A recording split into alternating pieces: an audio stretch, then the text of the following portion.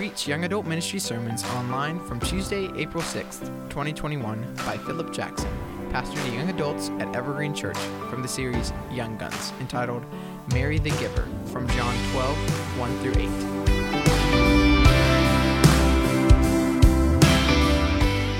We're looking at young guns, right? Young people in the Bible and how they've exhibited different spiritual gifts. We are most of the way through our study. We've got a few more left. But tonight we're gonna talk about giving, the spiritual gift of giving. This is one of the lesser known gifts. A lot of people know teaching, a lot of people know prophecy, but giving typically is somewhere down on the list. I don't know why that is. I don't know. Have you guys ever met anybody who's just a ridiculous giver? Yes. Right? I have a good friend who his name is Frank. This guy is ridiculous.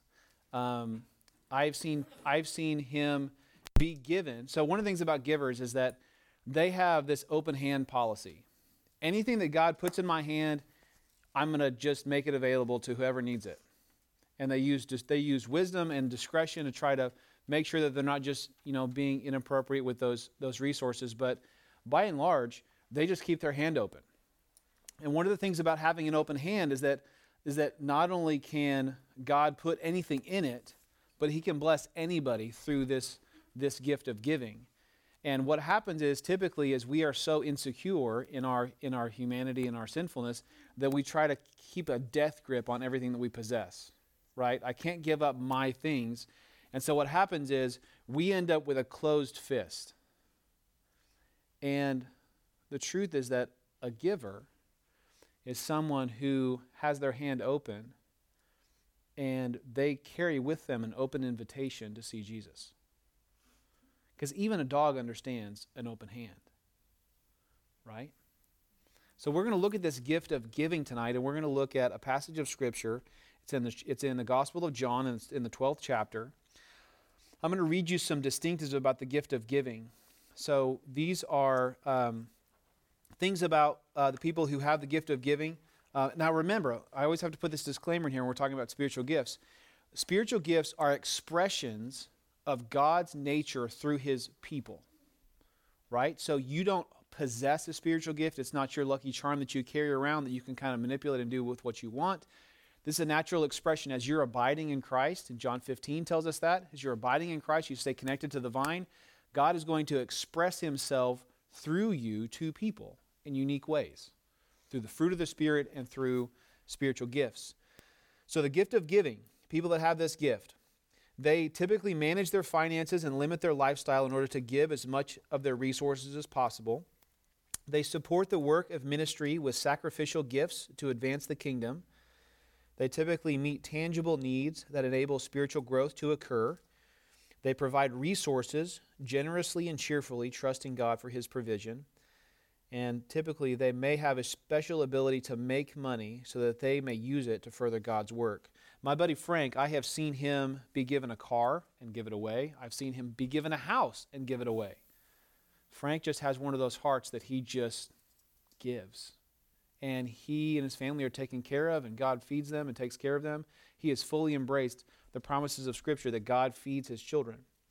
So some of the traits of someone with the gift of giving: they are typically stewardship-oriented. They have responsibility. They're charitable. They trust in God, and they're typically disciplined. They have the mindset that anything that comes into my possession is a resource for the kingdom. And so I'm always going to be looking for a use for that resource. And it's not just money. It can be other things too. These are the types of people that say, oh, you need that? Just take it. Right? No matter how big or how small that it is. Now, some cautions for people with the gift of giving, though, is that sometimes they need to esteem their gift, remembering that giving money and resources is a spiritual contribution to the body of Christ, that they need to remember the church's agenda is determined by leaders, not just the giver's gift, and they need to guard against greed.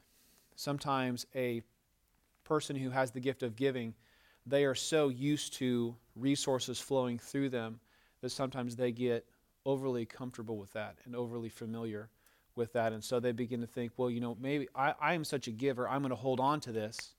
And then they begin to manipulate people to try to get things for themselves.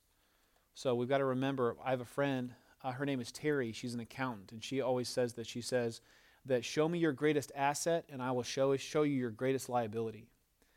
A lot of times the greatest strength that we have can also be a great temptation for us to feel entitled to that gift. So we always have to be very careful that we don't take our gift and we turn it into a weapon and we begin to bludgeon people over the head with it. Okay, so if you have the gift of giving, these are just important things to think about.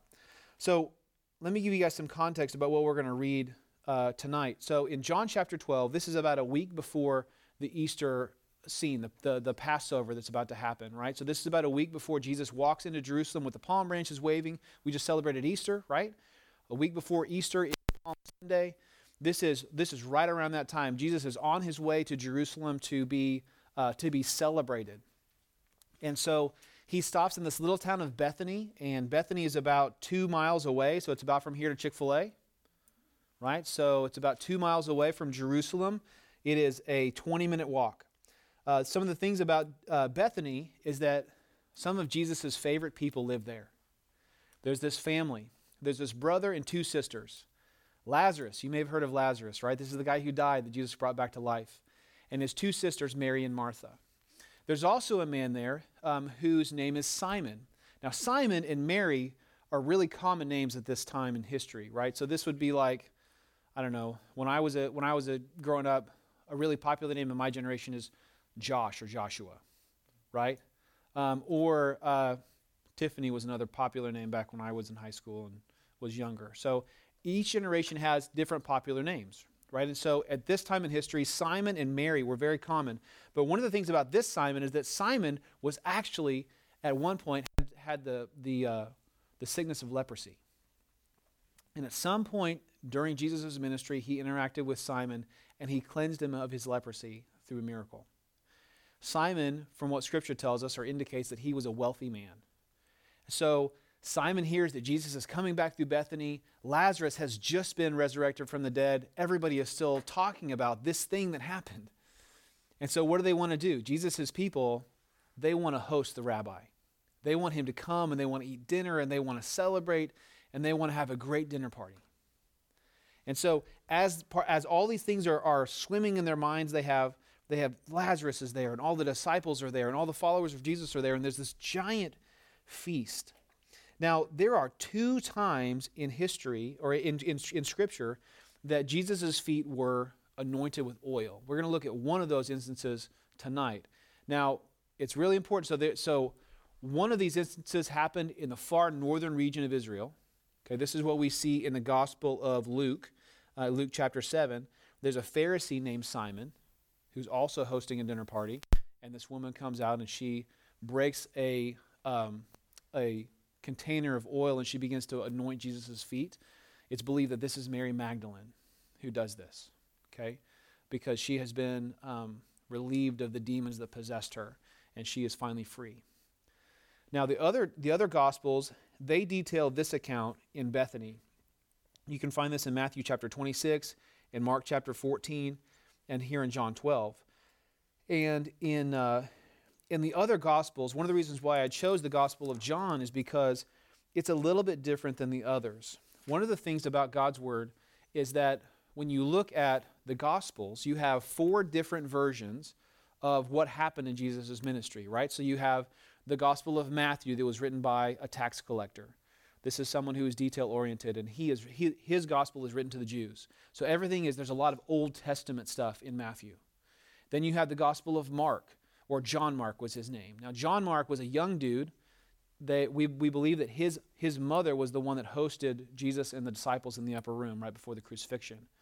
So Mark is he's this teenage kid, right? And he, as the church begins to grow, he goes on a missionary journey with Peter. And so as Peter is ministering and teaching people about Jesus, Mark is sitting there listening to these stories. And if you've ever heard somebody tell the same story over and over and over again, they tend to stick. Right? You probably have heard stories from your parents that you are tired of hearing. Right? Same thing with Mark. So John Mark is following Peter around and he's listening to all these stories about Jesus. And so he begins to write these down. And so Mark records what he has heard about Jesus through Peter. So the Gospel of Mark really is the Gospel of Peter. Okay, and so Luke is the first historian of the church. Luke begins to interview people. How many of you guys have seen The Chosen? Yes? Okay. I've successfully converted some of you guys to be fans of The Chosen. They just released season 2, or the first episode of season 2 on Easter Sunday. But in that episode, we see John talking to people and interviewing them about their experiences with Jesus. Luke did the same thing. So Luke gave us 2 books of the Bible.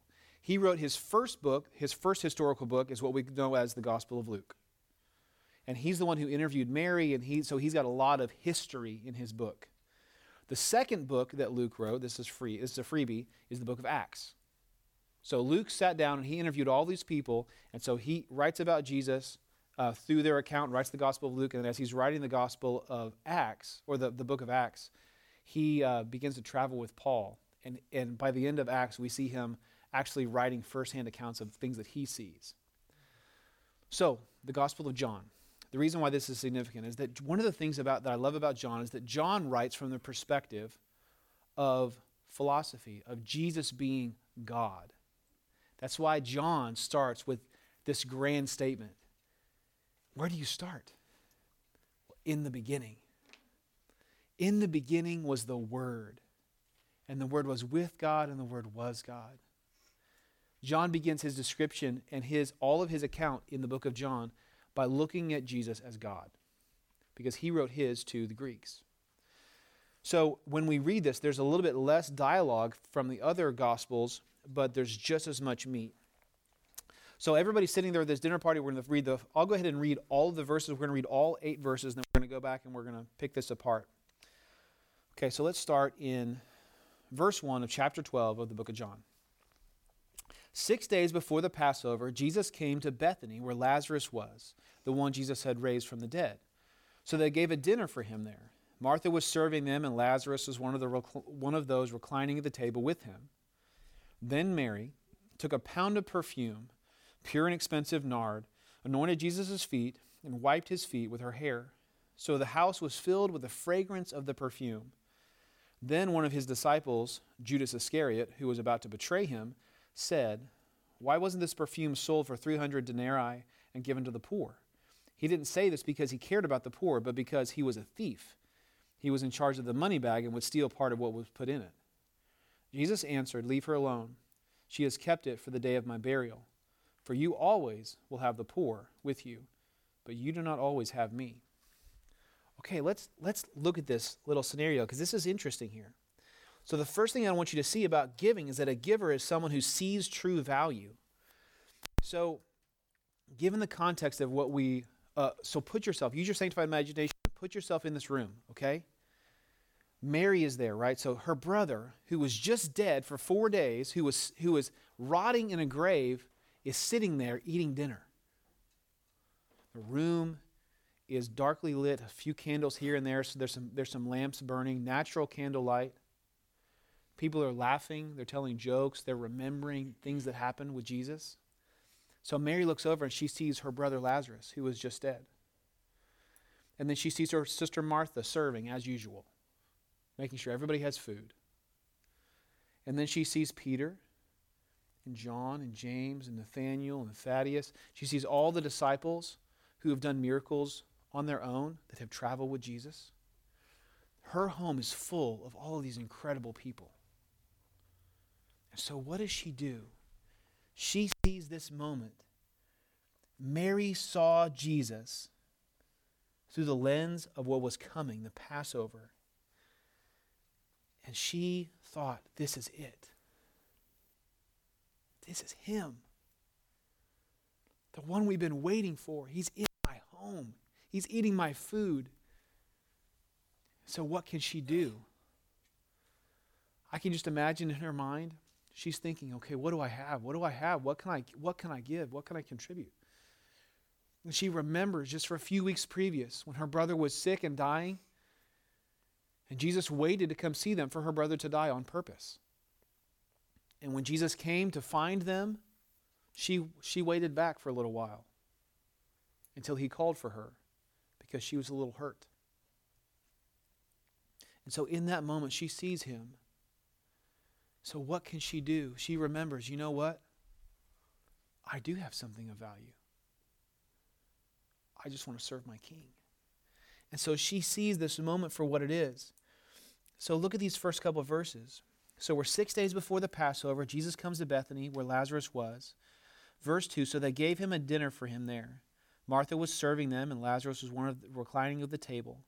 Then Mary took a pound of perfume, pure and expensive nard, anointed Jesus' feet, and wiped his feet with her hair. Now this is a little bizarre for us as we read this, because this doesn't make a whole lot of sense in our culture. But let's talk about these elements for a minute. Okay, so she had one thing. She had this perfume. Okay, nard was a rare oil. It came from India. It came from the Indian coast. So they're in Palestine, right, which is right off of the Mediterranean Ocean. And so a merchant would have to have taken a ship through the Mediterranean, through the canal into the Indian Ocean, and all the way back around to far southeastern Asia to get this, and then come all the way back to ancient Palestine. This was really expensive stuff. It says a pound. This is probably about 12 ounces, maybe about the amount of this bottle of water right here in front of me. And it was used for several purposes. It was extravagant. One of the things that they did with nard, that it was perfect for, was they used it to spice wine. Now, at this point in history, what happened is these wine merchants, they would grow the grapes, they would juice them, and then they would ferment them. But every vineyard had their special recipe. And every home had their own special way of preparing wine for their food. Okay, just like if your mom makes sweet tea or regular tea for dinner or a lemonade or whatever, every home would have had their own special recipe of wine. And so spikenard was one of those oils that they would use strategically to prepare the palates of the people that were about to eat their food. So this is a food spice. I want you to remember that. That's important for later. Okay, so the Romans used this to anoint a person's head like a perfume. And so she comes over to Jesus and she sees him. So back in that day, they didn't actually sit in chairs like we do today. They would have a small table, about the size of a coffee table, right? And they would have pillows on the floor. And what they would do is that they would all lean on the table with one arm like this, and their feet would be spread out away from the table like spokes for a wheel. Okay, so they lean across the table, and they would take food, and they would eat the food. Now, one of the things that was customary at that time is everybody walked everywhere. They had sandals and open-toed shoes. And so the lowest of low servant, when the person came into a home, they would wash a person's feet.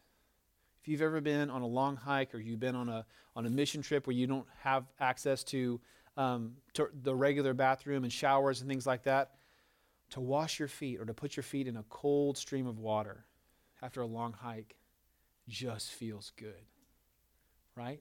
So this refreshed the guests. And so these servants they would wash the guests' feet of all that dirt and grime and filth from the road. And so what happens is they're already sitting around this table, and Mary comes up and she sees Jesus. For the first thing is that, imagine the scene. All this stuff is happening, and all of a sudden Mary appears with this jar of oil. And she nervously walks up to Jesus. In the other Gospels, it says that she anointed his head with the oil as well.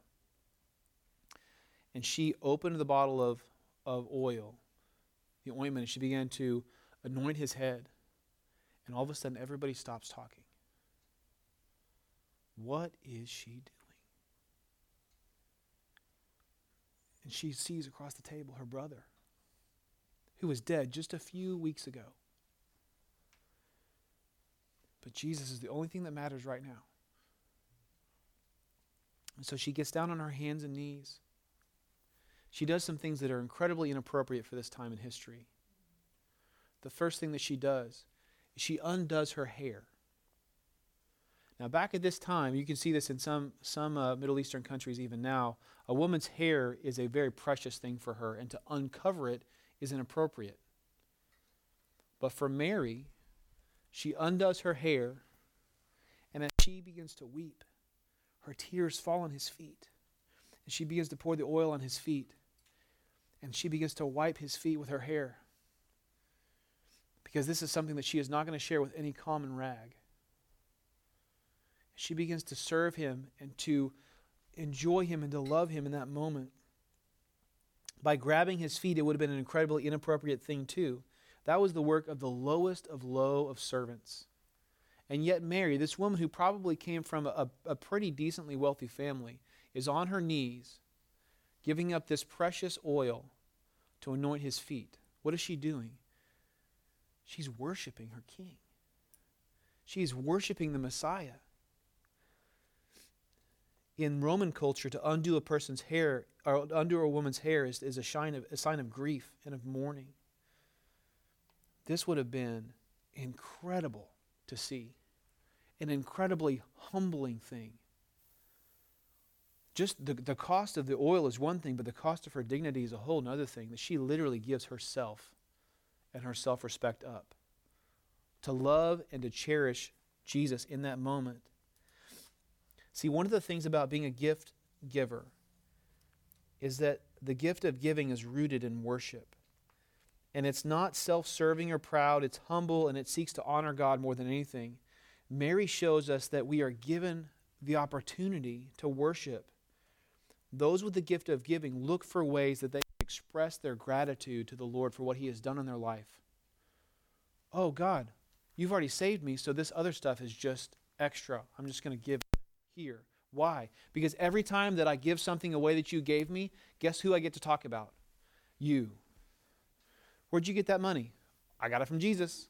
Where'd you get that car? I got it from Jesus. Where'd you get that time? I got it from Jesus. Where'd you get those relationships? I got it from Jesus.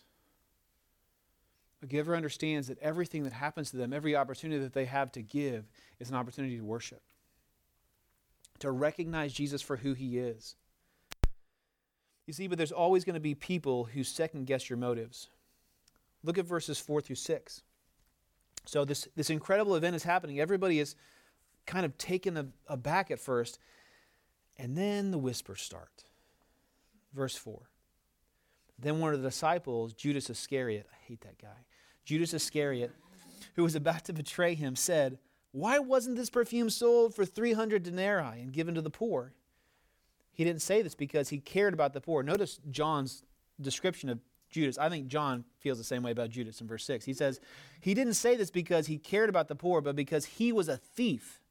He was in charge of the money bag and would steal part of it that was put in it. Judas is skimming off the top.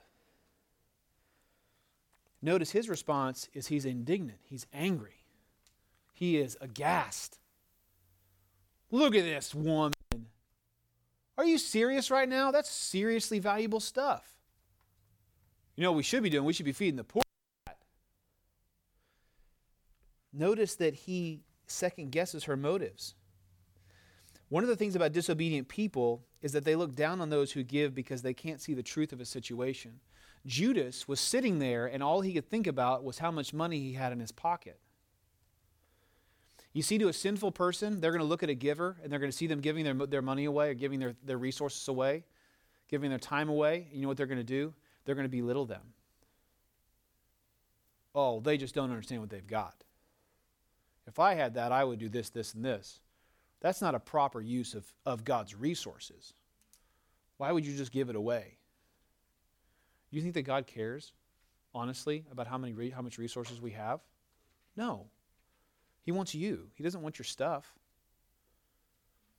So if you are a giver and you give, people are going to hate on you. It's just going to happen. This is a reality of things. He was a vocal representation of some of these other people in the crowd who thought that her actions were self-serving. But look at the language in verse 6. That he said he didn't say this because he cared about the poor, but because he was a thief. Right? He wraps his language in God talk. We should feed the poor. But what's he actually after? He's actually after the money. See, in in these next verses, what's interesting is that Jesus gives us an insight into who Judas was. Because he wasn't a faithful follower of Jesus or someone who was deceived in the end. He was a shallow disciple who was faking it. Here's a reality. Our Christian world, our Christian culture is full of fakers. I'll be honest with you. There have been times in my life when I have been a faker. Because it's convenient. It's convenient to sit back in my chair, watch other people do Jesus stuff, and celebrate their successes. But you know what? Judas was not a follower of Jesus. He wasn't there for any other reason than the money. He stuck around because he could pull money off the top. That's his whole purpose here. He doesn't care about Jesus. He's there for the stuff. He tries to discredit godly generosity. So he describes the value of this oil, right? He describes it as 300 denarii. So at this point in history, if the average worker or laborer was to work in a field or something, they would get paid 1 denarii. So we're talking about a year's wages. So in our dollars, this is worth probably about $25,000 to $30,000 in our money. It's a lot of money, right? For an average person, this is a lot of money. So if Mary has this laying around, this is very, very important. So this would have been, why would she have something like this? Okay, so there's a couple reasons.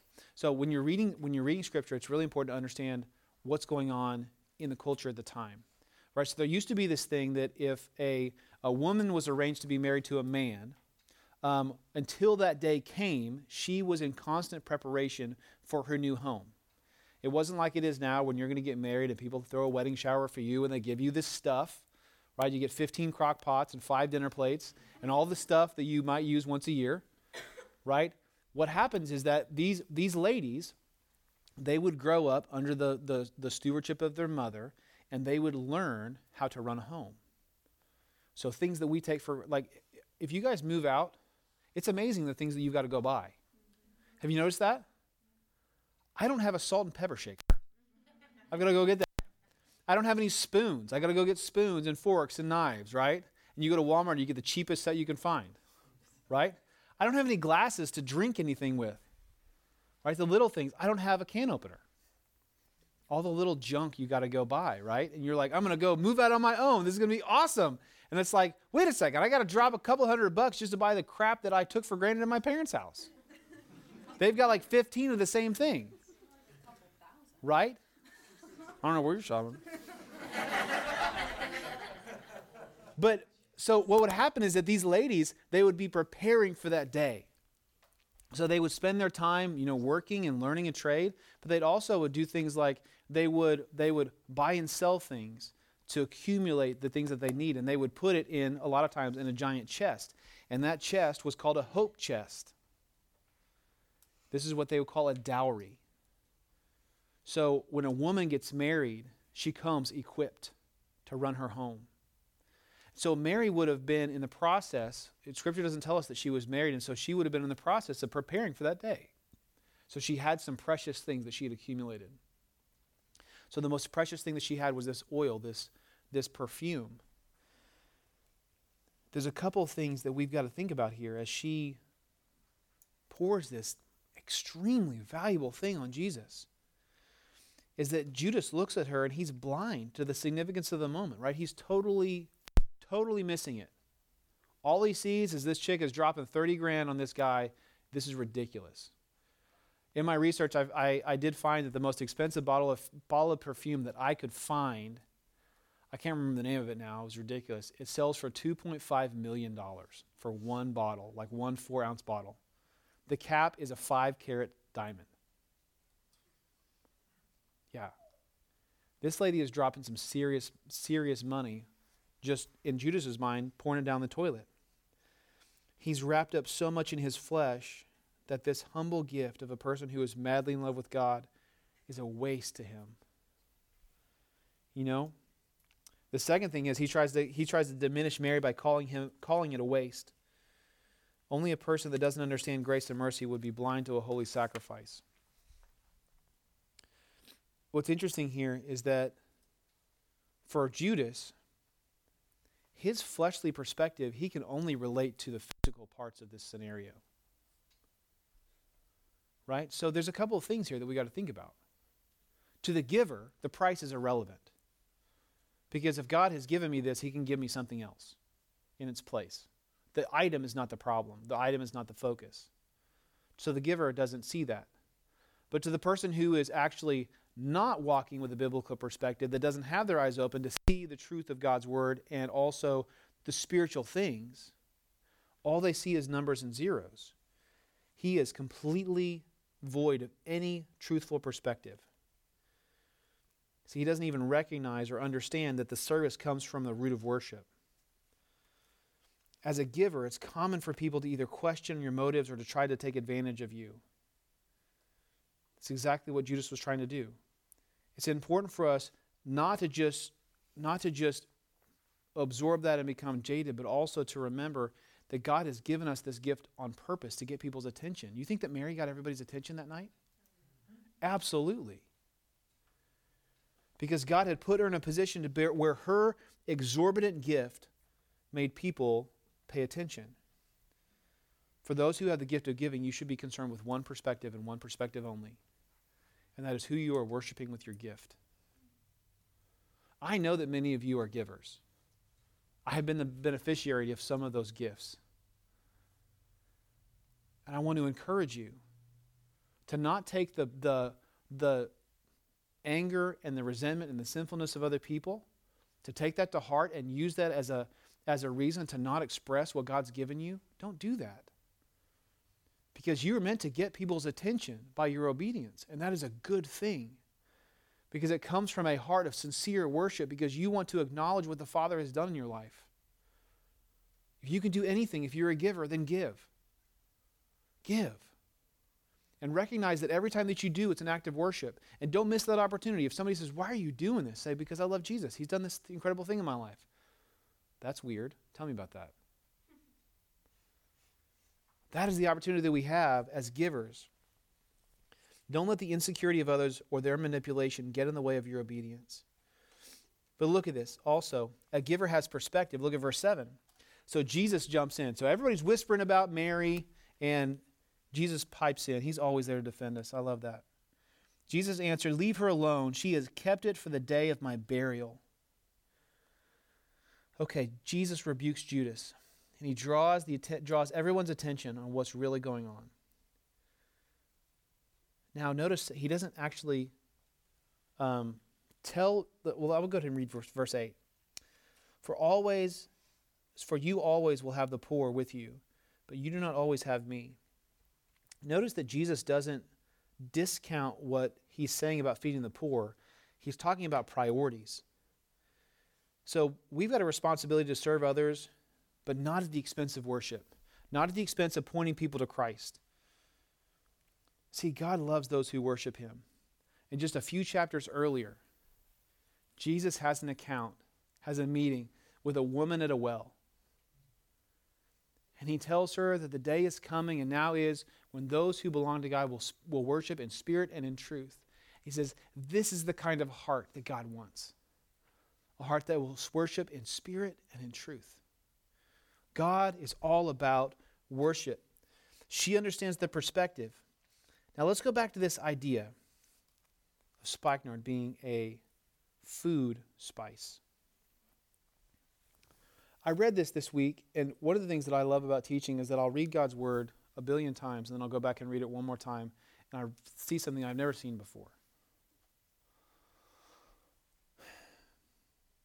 In the book of Numbers, God is teaching the people of Israel what it means to be a nation, what it means to be a people.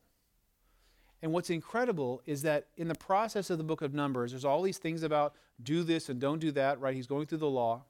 But one of the things that he does is he tells them, he says, once a year, to pay for the sins of the people, what you have to do is you have to take an animal and you have to set it aside to be an atonement offering for your sin. That animal is going to pay the price for your sin. The wages of sin is death, right?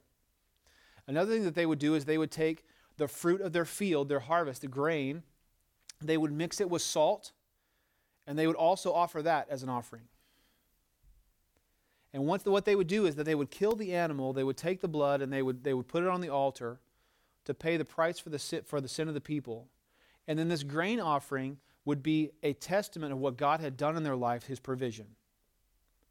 And the final piece is that they would take a gallon of wine and they would pour it over that burning flesh and grain on the fire. What's interesting is that it's described in Numbers 15 as an aroma that is pleasing to the Lord. Let's think about our setting. Mary is there. She's washing Jesus' feet with this oil, anointing his head and washing it with her hair, wiping it with her hair. Verse 3 says, Then Mary took the pound of perfume, pure and expensive nard, anointed Jesus' feet, and wiped his feet with her hair. So the house was filled with the fragrance of the perfume. Notice how Jesus describes what Mary is doing in verse 7. He says, Leave her alone. She has kept it for the day of my burial. Mary is taking a scent that everyone associates with wine, and she is anointing the sacrifice of God to pay for the sins of the world. How amazing is that? Her perspective. That I am anointing the Savior of the world. In this moment, I don't care what you have to say about me,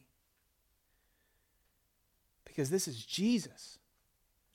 And notice his defense. He says, the poor you're going to have with you all the time, but I will not always be with you. You do not always have me. You see, the point, this whole thing points to the cross. Passover is coming, where they celebrate the protection of God. Jesus is foretelling his crucifixion. All of these things are coming, and Mary is the only one that can see it.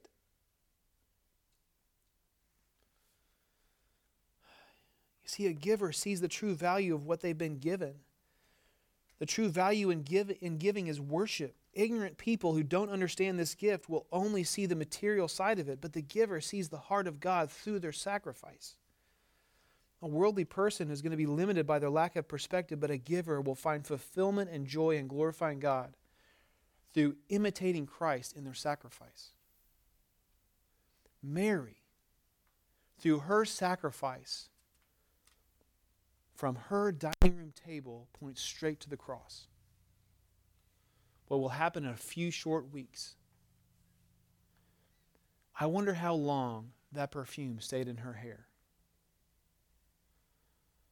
Every time she smelled it, every time she came across it. She was worshiping because she had the perspective. But the thing that's incredible here also is that a giver understands priorities. So Judas tried to wrap his objection here in God language. He said, we need to be feeding the poor. So Jesus kind of gives him a little sideways comment here about always having the poor with you, but you don't always have me. So in Deuteronomy chapter 15, Jesus is actually quoting the Old Testament here when he talks about this. Judas is throwing out a piece of the Mosaic law. So in Deuteronomy chapter 15, God is laying out restrictions for the people and how they see the poor and how they see different types of disenfranchised people. And in Deuteronomy chapter 15, he's specifically talking about lending to poor people and taking care of poor people. And so Judas is kind of wrapping his opinion in God language, right? And so in this passage of Scripture, in Deuteronomy chapter 15, God is putting boundaries around the people of Israel in how they treat the poor. There's a lot of social justice language that flies around our culture right now. Well, in the Old Testament, according to God's law, every 7 years, every debt was forgiven. Every single one. So you borrow money to go buy something, the debt's forgiven. Every 7 years. And so God puts provisions in his law that says you are not allowed to discriminate against poor people when it's close to that 7-year moment. Because what he knew was going to happen is that people were going to say, oh, well, I know you can't pay this back in time. I know I'm going to lose money, so I'm not going to lend it to you. So Jesus, God, through the Mosaic Law, is protecting people. And so he actually says this in Deuteronomy chapter 15, in verse 11. God, this is God speaking to Moses. He says, "For there will never cease to be poor people in the land. That is why I'm commanding you, open your hand willingly to the poor and needy brother in your land." What God is telling Moses here is he's telling him to not be stingy with people, to understand where your provision comes from. Notice that Jesus doesn't disregard the poor people in his comment in verse 8. He says, "The poor you will always have with you, but you do not always have me." The point is not to feed the poor. You guys realize that, right? To meet people's physical needs is not about meeting the physical needs. As we've talked about with giving, it's an invitation to share the gospel.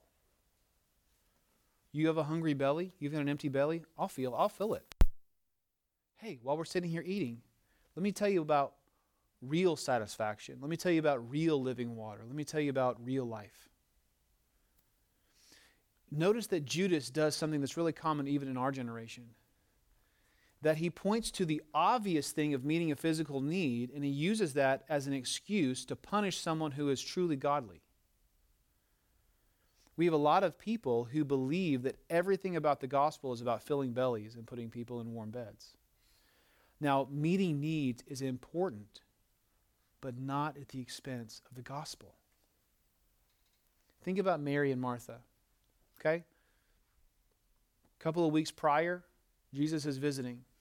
What's Martha doing? She's working.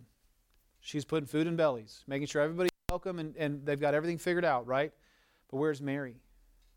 She's sitting at Jesus' feet listening. The dinner wasn't the point. The worship was the point. Meeting the need was not the point. Sharing the gospel was the point. Talking about perspectives here, about understanding priorities, what God is telling them in the Mosaic Law and what Jesus is telling us here is that the point is to see people. See, sinful people try to use Scripture to mix up priorities, right? They don't realize it, but Satan's really good at quoting Scripture too. Think about that. Satan is really good at it. When he tempted Jesus, what did he use? Scripture. He quoted Psalm 91 to Jesus in the wilderness. Satan is really good at quoting Scripture. So here's a key. As you're studying God's Word, the best interpreter of God's Word is God's Word. Okay, notice, we're not looking at this passage of Scripture tonight, but notice whenever Jesus was tempted in the desert and Satan offered Scripture, well, you should throw yourself off of this tower because it's written in Scripture that the Lord's going to send an angel and he's going to keep your foot from getting dashed against a stone. But Jesus stepped back and he understood context of Scripture. Context is key, right? So as we're reading Scripture, we've got to understand that is our primary lens that we look at everything through.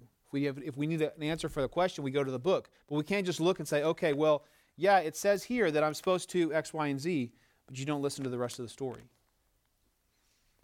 Notice that Judas was trying to twist things, but Jesus set him straight by saying, no, this is not about the poor. Yeah, well, you're going to feed the poor, but that's not the point right now.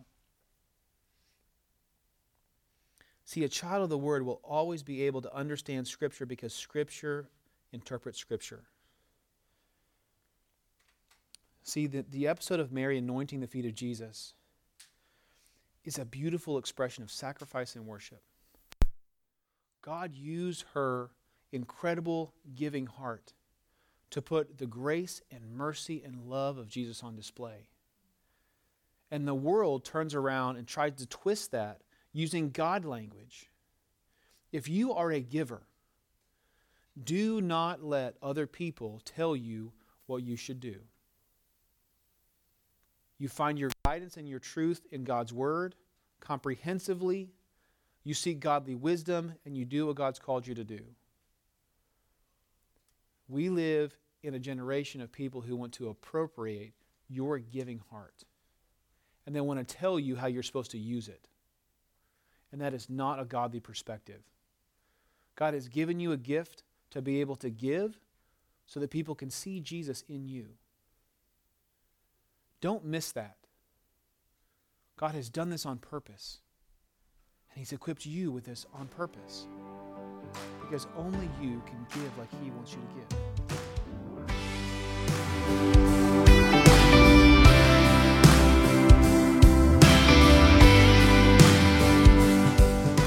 If you enjoyed this episode of the Reach Podcast, please be sure and like and subscribe to our content. You can find us on Spotify, iTunes, and wherever you find your favorite podcasts. Also, you can find us on social media by searching for reach.tulsa. Find us on our website, evergreenbc.org/reach. I also want to invite you to come be a part of our community. We meet every Tuesday night at 6:30 at Evergreen Church in South Tulsa on 111th Street, just east of Mingo. God is moving in the lives of young adults all across the world. He has something for you, so don't miss out. Bring your glory down.